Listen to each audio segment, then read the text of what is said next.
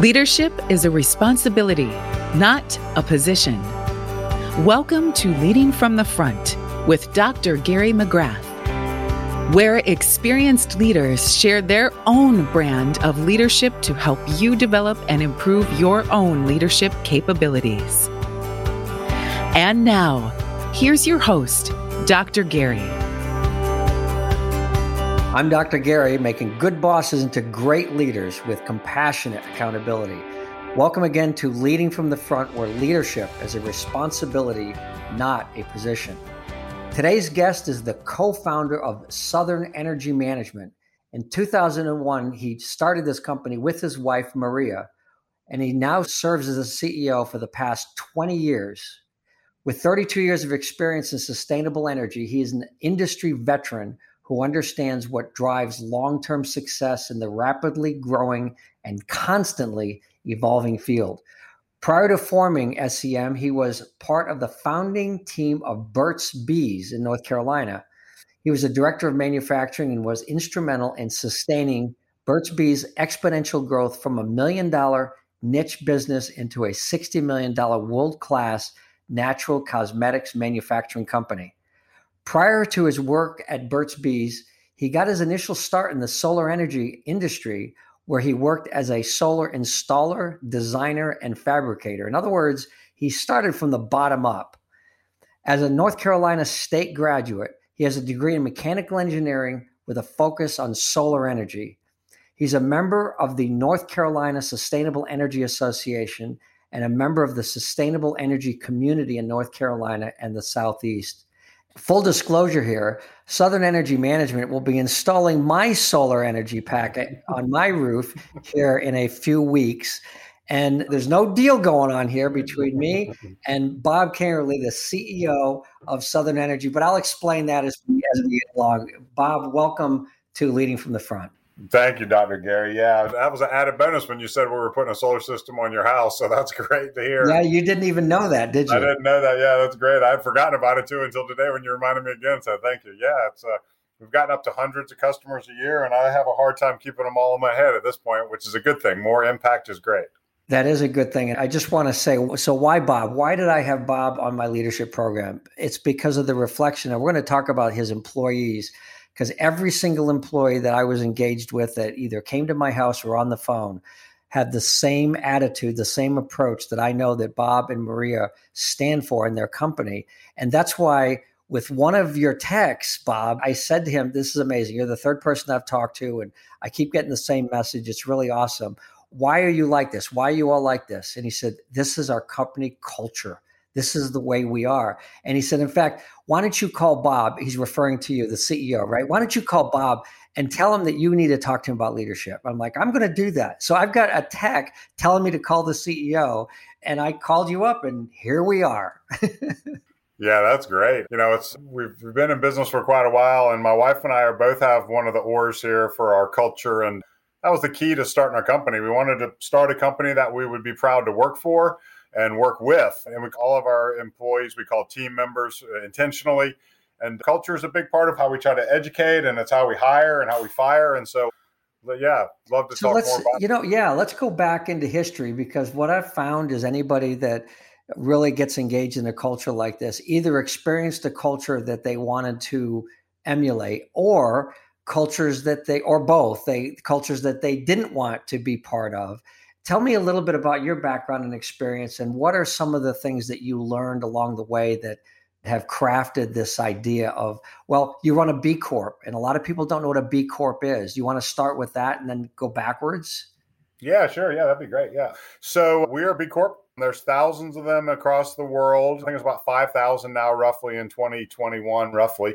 It is a certification that you go through, and it's a long checklist of like, how do you treat your team members? How do you treat your partners outside? And in the end, you get a certification with different rankings around people, planet, and profit. So it's standardizing scores, and then you can compare yourself to other companies that are also interested in sustainability, really at the core of this.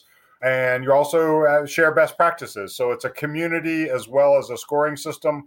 And with that, we found that it's really great to attract the right team members. You know, Our certification and our B Corp values is one of the anchors of our whole company.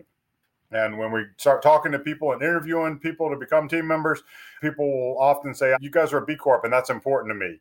And it's one of these ways to really know quickly that we have a lot of shared values, which we found is really one of the best markers of what's going to take for someone to be one of the very best of SEM's team members is, we share these core values. And when you're interviewing, B Corp is a big deal. Customers align with it as well, but we find that it's really most valuable internally to talk to our team and for the benchmarking and the associated networking and the community that's established around B Corp and B Lab has been phenomenal as well. So my wife Maria was the person that pulled that one and said, this is something we really need to do. That was 10 years ago when there were a lot of other certifications vying for the space. B Lab has really emerged as one of the best and the most consistent ones over time. So we're real proud of that, and it resonates, and it's easy to talk about it because it means something versus sort of just you get a sticker for something that doesn't really mean anything. You get audited every few years, and they check your score pretty tightly, and it's really a gold standard for a certification in our mind. Yeah, so there's two things that you said that come to mind as you talk about it. Number one is really trying to create the value system and the expectation of the type of culture that you want to have, and then to actually have a way of evaluating that, hold yourself accountable. But the accountability is from the inside. It doesn't matter what it looks like to the outside. That's a nice product of it. But let's face it, and we talk about leadership is all about inside out development. In order for you to have an organization with a great culture and demonstrating leadership, you have to be a leader. You have to demonstrate that role model. And then it goes from the inside. You and Maria demonstrate that kind of leadership, and then it becomes part of the culture of the corporation. And then your customers feel it. And that's actually why you and I are talking today, because I became a customer of yours because of your techs on the ground. And they're living this, and it's very exciting. So it's an inside out thing. And you've obviously used this as a foundation to build the culture for hiring and keeping the right people. Yeah, and also for letting the wrong people go for the right reasons. So we're a big fans of we use the system called Pinnacle now, which is a business management system, and we had used the system called EOS for 10 years almost now as well.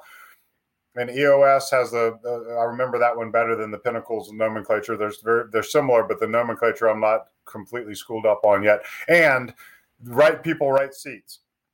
So you have a right person as someone that agrees with your core values and they believe in what the company believes in and the vision of where we're going. They share that.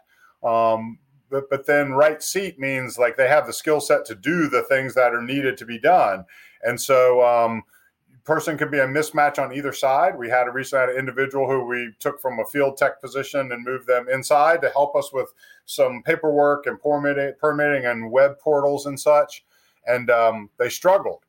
And it was real easy to say to them, look, you're the right person for this company, but this isn't the right seat for you. And so that's it really just separates the two from it. And then secondly, like we have meetings where we do all team meetings or town halls with the whole company, and we say if this doesn't resonate with you, if our vision and our core values doesn't resonate with you, look, there's nothing right or wrong about them. It's just they are what they are, and we believe in these. And if this doesn't resonate with you, and like you don't get excited about it, and you want to talk at Thanksgiving with your family about this kind of thing, then this maybe this isn't the right company for you. And so there's lots of people that's the case where they come in here and they think it's going to be great. And then they realize, I'm really not so excited about the reduction in carbon. That isn't really where my head, I don't think about that every weekend. And it's not important to my family and me personally. And so there's nothing wrong with that. Let's find a way for you to find a job that you do get that out of it, because we truly believe that there's a place for everybody to go after in America, there's a place for people to go after what they're passionate and what their beliefs are. And we try to find the people that match up with that with us are the ones that tend to go the farthest. Yeah. So let's back up into history a little bit and talk about how this all came to your being. Okay. So we go back into history and talk about Bob when he's like in his 20s and 30s. What were you doing? And, you said that you were an installer, designer, and fabricator in solar. So you started very early on. I think that was like in the late 80s, early 90s, right? Yeah, exactly. Yeah, I came to college in '85. Grew up in North Carolina from Charlotte, and came to NC State in Raleigh in 1985. And I was in college for 6 years. Took a year off to travel with my girlfriend then, Maria, now my wife. Lived in a van for quite a few months, and also took a lot of jobs. I worked my way through college and left college without any debt because I worked almost a solid full work week every week in college, as well as taking college classes. And I got to work in a variety of industries. I worked on cars for a long time. That was what I did in high school, bought and sold cars and worked on cars. But I got a job in the solar industry through a friend, and I really liked it. It was a good match between some technical expertise, some hands-on work, which I like to work with my hands quite a bit. And then also really the thing about it that as I've thought about this over the years, it's the community of people that were involved in the renewable energy industry back 35, 37 years ago, 38 years ago now, were all people I'm still close friends with, a number of them, and see some of them as my mentors and people that taught me things. So the community itself was filled with people who we shared this environmental ethic and this sort of core value of like wanting to improve the planet in one way or another. And I just got drawn into it. And I left that for a while and worked for a company called Burt's Bees, which also sort of met this environmental ethic for us, for me personally. I worked there for about 10 years, and my hard work was rewarded well. And when I worked my way up to being a leader of about 180 people on the manufacturing side for a cosmetic company, Burt's Bees. And the owner really gave me a chance. The owners at that time gave me a real shot at growing because they saw that I was hardworking. They valued that. They saw that I shared their environmental ethic, and they valued that. And they gave me lots of opportunity for growth. And so as opportunity for growth kept going, I kept chewing it up and swallowing it, and ended up in a position overseeing the whole side of manufacturing, which was exciting and scary and fast growing and all those things. So I learned a lot about leadership through that. Yeah. So if you go back into those early years with the solar companies, with Burt Bees, and what are some of the experiences that you had back then that have crafted your leadership philosophy today and the way you build your culture and take care of your people at Southern Energy? Yeah, so Dr. Gary, it's really as much what you choose not to do in your own. When you get to do your own, Maria and I are both very independent people. And after working in the solar industry for quite a while, and it was really sort of a dying industry at that time in the late 80s, very few people were actually making any money. So when all of my friends graduated college, they got engineering jobs, and I started to weld solar tanks for a living. And my mom asked me why it took 6 years to become an engineer, and why would I want to be a welder after that? And I told her that I needed to learn all of the things that were important under the engineering under the engineering umbrella, to really understand those well enough. But that being the case, I think it was, I learned that values make a difference, and that if you're aligned with values with other people, you can work towards a common goal. I learned that in both Burt's Bees, and I also learned that through the solar industry as well, that was important. When you had a lot of respect for someone who sat across the table or sat across the contract side of it to work towards a common goal. And did you have a mentor or a coach back then in those early years that kind of helped you open your eyes to this stuff? Yeah, I did. Larry Grossclose was a mentor and a coach and an unbelievable friend of our families. Larry worked in the cosmetic industry, and until he was hired at Burt's Bees to be my boss. At a time where we were continuing to grow, and the leaders recognized like it was going to be really hard for me to go from sort of where we are in the small to a mid-sized or larger company. And they hired Larry. Larry had experience running large cosmetic companies. He ran Almay and then divisions of Revlon, where thousands of people worked with him. And he came in 3 to 4 days a week to help lead the team. And he taught me a lot of things. He taught me about how, he and one of his close friends who he's still close with, they would have knockdown, drag out fights about work things where they disagreed. And at the end of that, they would go have a drink together and everything would be okay. He taught me how to separate the person from the issue or the behavior or the issue, like, and so that was one of the main things he taught me. And he also taught me that you needed to be fair across all aspects. I mean, one of the things where I had an unfortunate situation where I had to fire someone that was a friend of mine from Burt's Bees, when his behavior, he took advantage of something, and it was sort of out of bounds from an ethical perspective.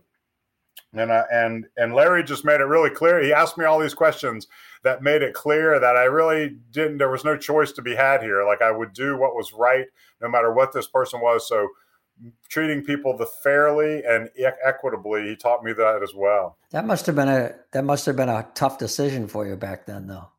Yeah, it was. I was pretty young at that time in a lot of ways, and from a leadership perspective, I was very green and young, and it was hard. And like he was tied up in our social group.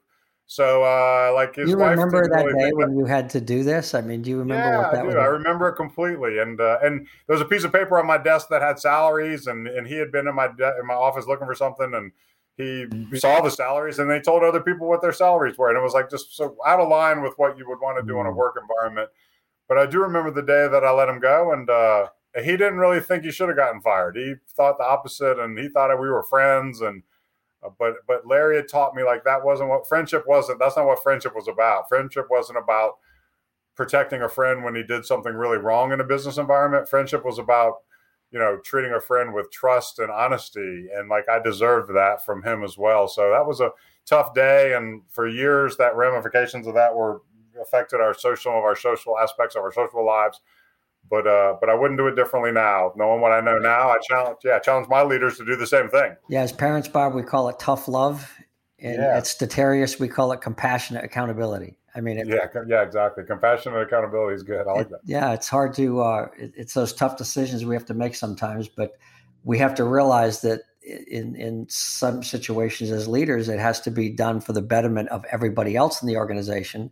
And if there's a value in an organization that says, we're going to be honest, we're going to have integrity, we're going to do these things, and somebody really violates that and then is going to argue with you about the value, then obviously I think, like you said, people get self-selected, whether their values are consistent with the values of the organization or not. They either are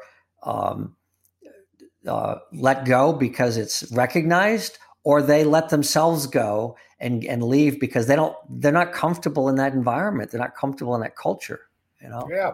And we mentioned this a little bit earlier, but like, we encourage people to, if this isn't your thing, like, we want you to leave because you deserve the chance to find something that you do feel like excited about. At least, there may not be that way in the world, everywhere in the world, but in America now, if you're intelligent and hardworking, you have a really good shot of becoming the work and something that you're passionate about, is my opinion. It's not everybody, but it's many. And if it's not your thing, there's nothing wrong with that. Like, we had someone we had a great all-team meeting a few years ago. Someone the next day, they gave their notice. And I was like, why are you giving your notice? I mean, you're great. You're doing your guy. She's like, I don't love my job. I'm leaving the accounting field and I'm going to become a cosmetologist. Yeah. You guys talking about how much you love what you're doing. I'm sitting there thinking, I don't really love this. What am I doing in this room with all these people that are cheering and yelling about sustainable energy and renewable energy? She's like, I think about cosmetology and I read magazines and articles all day. So like, she left and we like cheered her on. We're like, this is unbelievable. You're gonna do great things. Get to where you want to, where something you have some passion or love or desire to learn about. Any of those things were great reasons to leave our organization, and we encourage that in many ways because we want people who believe in what we believe here. And if you don't need to fake it. Just find where you can get that. Yeah. So really, you're role modeling leadership in its essence. By saying this is the mission, this is the vision, and these are the values we're going to follow, and we're going to encourage people to follow them. And if that encouragement isn't enough to get you to follow them, we'll find other ways to have you be part of the team or not part of the team. I love what you said earlier about right person, right seat. Yeah. And when we hire, of course, the hardest part of hiring quite often is hiring for values.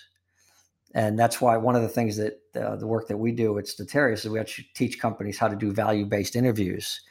And if you can do a value-based interview, and I think that we talked about this when we talked before, you have some assessments that kind of give you some insight into people.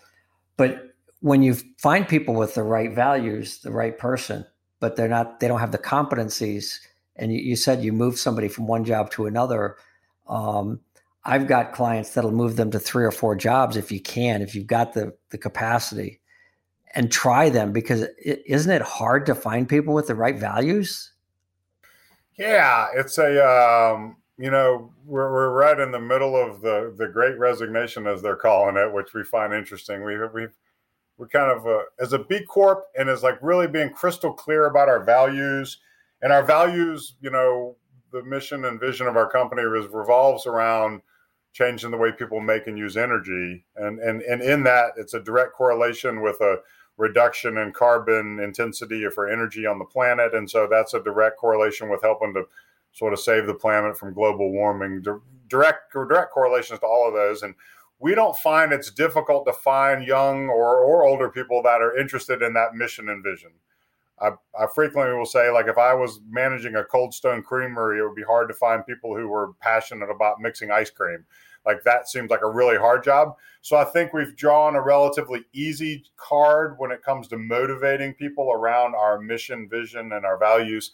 And that being the case, it's still difficult. And finding the right person is really as big a challenge as finding somebody who's interested in it. And it takes a lot of time, money, and energy to train somebody. And 6 months later, if they don't succeed, there's the money that you've spent when you really look to analyzing it is immense. So how do you get that right person through the interview process? And we're spending more time in the last couple of years really defining like multiple people in the interview process, multiple interview stages, even for relatively entry-level jobs, because the cost and the pain of a failure is often a lot higher than you think it is. It's not just what you see on the paper. It's all the training. I can tell you what the cost is. It's 1.5 to 4.5 times their salary, depending on the level of the organization, the impact that they can have. An entry-level person costs you hire a $40,000 person. You have to replace them after 6 months. There's a $60,000 cost minimum. Yeah. Okay. Yeah. Minimum. So like more people in the interviews, more questions around core values. I'm a decent interviewee, but I recognize I'm not the best at picking the right ones out, because you look at after you picked a superstar and you're like, well, what was on that? What made them the superstar? And so we've been having conversations with our leadership team, which we call our guidance team on our company, about how do we find, we just had an annual planning, and we were like, how do we find people that look like, here's 4 people that are superstars on our team. What was different about them when we interviewed, or what did they show us differently to help us? And so it's not easy to pick those out, but we're working hard to try to make sure that we're figuring that out. And a lot of questions around culture. And then usually in an interview, I find that it's the second or the third follow-up question where you're kind of putting them on the spot to some degree. You're not just accepting like, oh, what's your greatest challenge in life?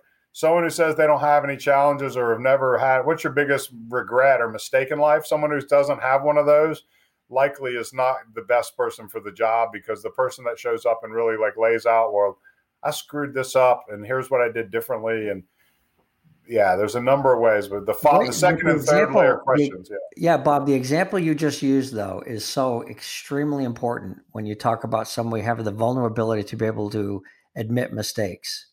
And in your culture already I don't know your people that well. I've only spent a sum total of maybe 20 minutes with some of your people.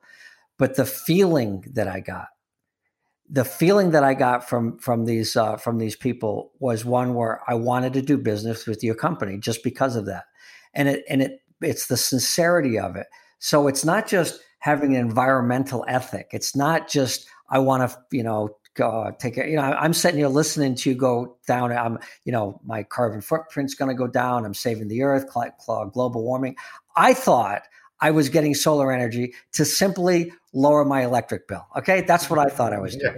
As I get older and I retire, I want to have a consistent bill that I don't have to worry about, which is a byproduct of a lot of things. But when you put it in terms of a vision, and that's really what you're talking about, is that vision of taking care of the planet. that makes it a lot more visceral and big. And when we talk about in leadership, the multi-generational organizations that we have now, we've got for the first time in history 5 generations working in companies, and talking about, I love this. Well, millennials, they want a purpose. They want a sense of purpose. And I'm like, that's bull. We all want a sense of purpose. Yeah. It's not just this age group. We want to be part of something. So you're looking for people that are part of something. And like you said, it's a little bit easier because of having that environmental focus. But one of the things that I think you talk about hiring that's really important, I want to emphasize this, because I learned this at Procter & Gamble. I worked for Procter & Gamble, and I went through an interviewing process over 2 days when I came out of the Army. And over those 2 days, I interviewed with 7 or 8 people. What I didn't know is at the end of the second day, those 7 or 8 people get together and they talk about Gary. Okay. This was before doctor was in front of my name, Bob. It was a long time ago. So they just talked about Gary. All right. And they had what's called a yeah, but hiring policy.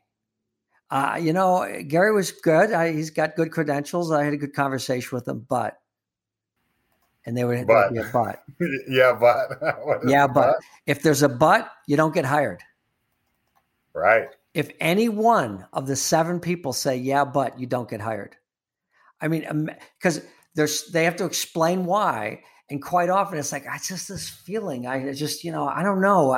There's something missing. I'm not really sure. I'm not, and I go, yeah, let's go on to the next person. Yeah. Interesting. Yeah. The yeah, but interview. I like that quite a bit. Yeah. So I think that really resonates with what you're talking about. That's why I was sharing it when you talk about hiring, because somebody can come in and say, oh yeah, I'm all about the environment. And I can say all the right words, but it's a feeling you get of sincerity. And that's what I got from all of your people, by the way, that caused me to contact you for this podcast, is because of the feeling I got from them in what they were doing every day. And full disclosure, you're probably not going to want to hear this, but 2 weeks ago, guy shows up at my front door, knocking on the door, 8:00 in the morning. Is like, I'm sorry, who are you? He says, oh, I'm from Southern Energy. We're put your solar energy on today, and got to check things out. I go, there's a scheduling problem. We haven't got HOA approval yet. Thought we told people that, and he goes, oh, I am so sorry. I mean, he was apologizing to me, asking me what can I do to take care of this and that? And I'll get a hold of someone. We just had somebody that shifted jobs, and our scheduling got messed up. And but look, I'm really. I mean, people making mistakes never bothers me. It's how they handle it, and I could just tell Bob from the whole situation, the way it was handled was one where I feel like I'm in good hands. And that's what your company stands for. And that's what you and Maria have created. Well, that's really an interesting point. And that's, that makes me feel good to be complimented like that. And, you try to get every one of those, and you recognize you're not going to get all of them. And, when you develop trust is really not easy, because a lot of people have never been in a job where they've recognized. A lot of people don't live a life where there's a whole lot of trust in many ways, right? They divert attention, and they use all types of passive aggressive or victimhood and other things like that you can go into personality issues. But a lot of people really have not seen a true environment where you can actually say what you feel and not have as many repercussions. And it's hard to develop that trust, and you've got to be consistent with it. And if you can break it in an instant and lose, you can gain a bunch of ground by doing all the right things again and again and again. And as soon as you do one wrong step, it's like you lose 10 spots. You got to do 10 rights to gain a step forward, and you mess up and you do something where someone thinks you lied to them or weren't fair to them for whatever reason. And like you slide 10 spots back. So, from a leadership perspective, it's one of the more challenging things to get right all the time. And we frequently will tell our team members, like, when you get hired here, it's say, like, we try hard. And what we really also do, just to what you pointed out, Dr. Gary, is that, like, when we screw up, how we act is more important than anything else. If I gave a bunch of excuses and didn't tell the truth about it and, like, whatever it was, then the people know that, and team members, employees know that as well. And so if you show up with the truth and just tell them you screwed up, our opinion is, from a company perspective, you gain a lot more than you lose. Yeah, and I will say that when the tech that showed up said there were some shifts in responsibilities and the schedule got messed up, and it as we say, it's how you say things, is not what you say, because there wasn't an ounce of blame in that, there wasn't an Mhm. ounce of excuse in that. It was just by way of explanation, because it hit him. He's like, oh, I know what happened. This is what happened. Like, oh, okay, great. So we understand that, and I just think that seeing that in the organization, all the way down to the lowest levels in the organization, and I don't like to think about hierarchy like that in terms of high and low, but throughout the organization at all positions, it's a very, very hard thing to create.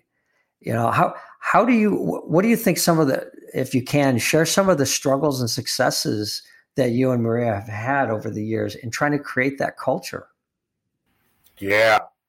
Um, so we went through a spot where we went, no money, no mission is one of the things that we say around here. And so, like, when we became B Corp certified 10 years ago, we were growing fast. The renewable energy industry had a lot of wind in its sails, and we expanded rapidly. And we made a number of mistakes that put us into some financial challenges. And it was really hard when you went through financial challenges. We ended up selling the largest division of our company to a larger company who wanted a utility scale solar division, and it worked out really great for us and really great for them. They got a good deal, and we got a fair deal. And that was important at the time for us because of the financial pressure that was on our family and our company, and there was 175 families associated with that. Um, and we learned that no money, no mission. Like, if you can't find a way to make a profit, you can have all these other great philanthropic ideas, and you can want to have healthcare for your whole team, and you can want to give unlimited PTO and match your 401k to 5%. But if you can't find a way for this company to be profitable, then sustainability in the long term isn't going to be there. And it was very difficult when we were under severe financial distress to feel like, it was hard to be as transparent as we normally were, because like the risks were there. And then secondarily, it was hard to sort of look at some of these things that we had taken as our core values and say, or our values that we wanted to present to the team. And without any money, you just couldn't do some of those things. So those were both very difficult lessons to learn. And as we've grown again to a similar size, back up to 140 people now, 135 people right now, we made certain that we jumped through some of these profitability gates, and we had the money secured, and we weren't taking enough. We were metering our risk, basically. Yeah. So, when you think about the complexity of all that and what you're trying to do as you're moving and you're having financial problems, you're trying to take care of your customers and so on. I'm going to imagine, I'm thinking that you had some tough decisions to make when you find yourself. And did you ever have to cut your workforce because of it? Yeah, we did. There was probably 6 people that did not find a home on one of those two sides when that deal was made, and a couple of them were close to Maria and I and worked more closely with us. And those were very difficult decisions to make, and it was heartbreaking. And still, when I look back at the mistakes I've made, those scars are some of the deepest ones, because they were right people in right seats, and like by no fault of their own, they ended up without a job. Yeah. So those were some of the very hardest decisions that we've ever made. Yeah, and my guess is that they were also friends of yours, and you've gotten to know them over the years, and that makes it tough. Yeah, almost all but one or two have bridged past the pain that was happened then, and that was a long time ago. So very few, only one or two left that would have any sort of anything less than very positive things to have when we got together, which, I mean, I accept it. They worked really hard, and they ended up with wasn't what came out in the end what they wanted. So yeah. So let's finish up today, Bob, with my final question that I always like to ask. Yeah. If you could write yourself a letter and send it back to yourself 25 years ago, what would you write in that letter today to that younger Bob that is maybe in the solar energy, maybe you're working for Burt's Bees, but what would you tell Bob? Yeah, it's a great question, Dr. Gary. I think I would tell Bob that run your develop your core values and your vision and drive your company from that to start. Most companies start like we're here to make money, and that's the opposite of what's worked well for us when we've really gotten serious about it. And if we had clear core values and we had clear leadership expectations in the beginning, and we had a clear path for growth, that would have been something that I think would have been the most valuable for us. And I'd say so that would be one thing to say, like, start with your core values, your mission and your vision, and hire and fire around that. And secondly, we missed some good advice by a number of our partners, our CPA in particular. It said, like, you guys financially are good, but you could be a lot more secure. And I think listening to when you're rising and you're making money and you're growing, you feel invincible.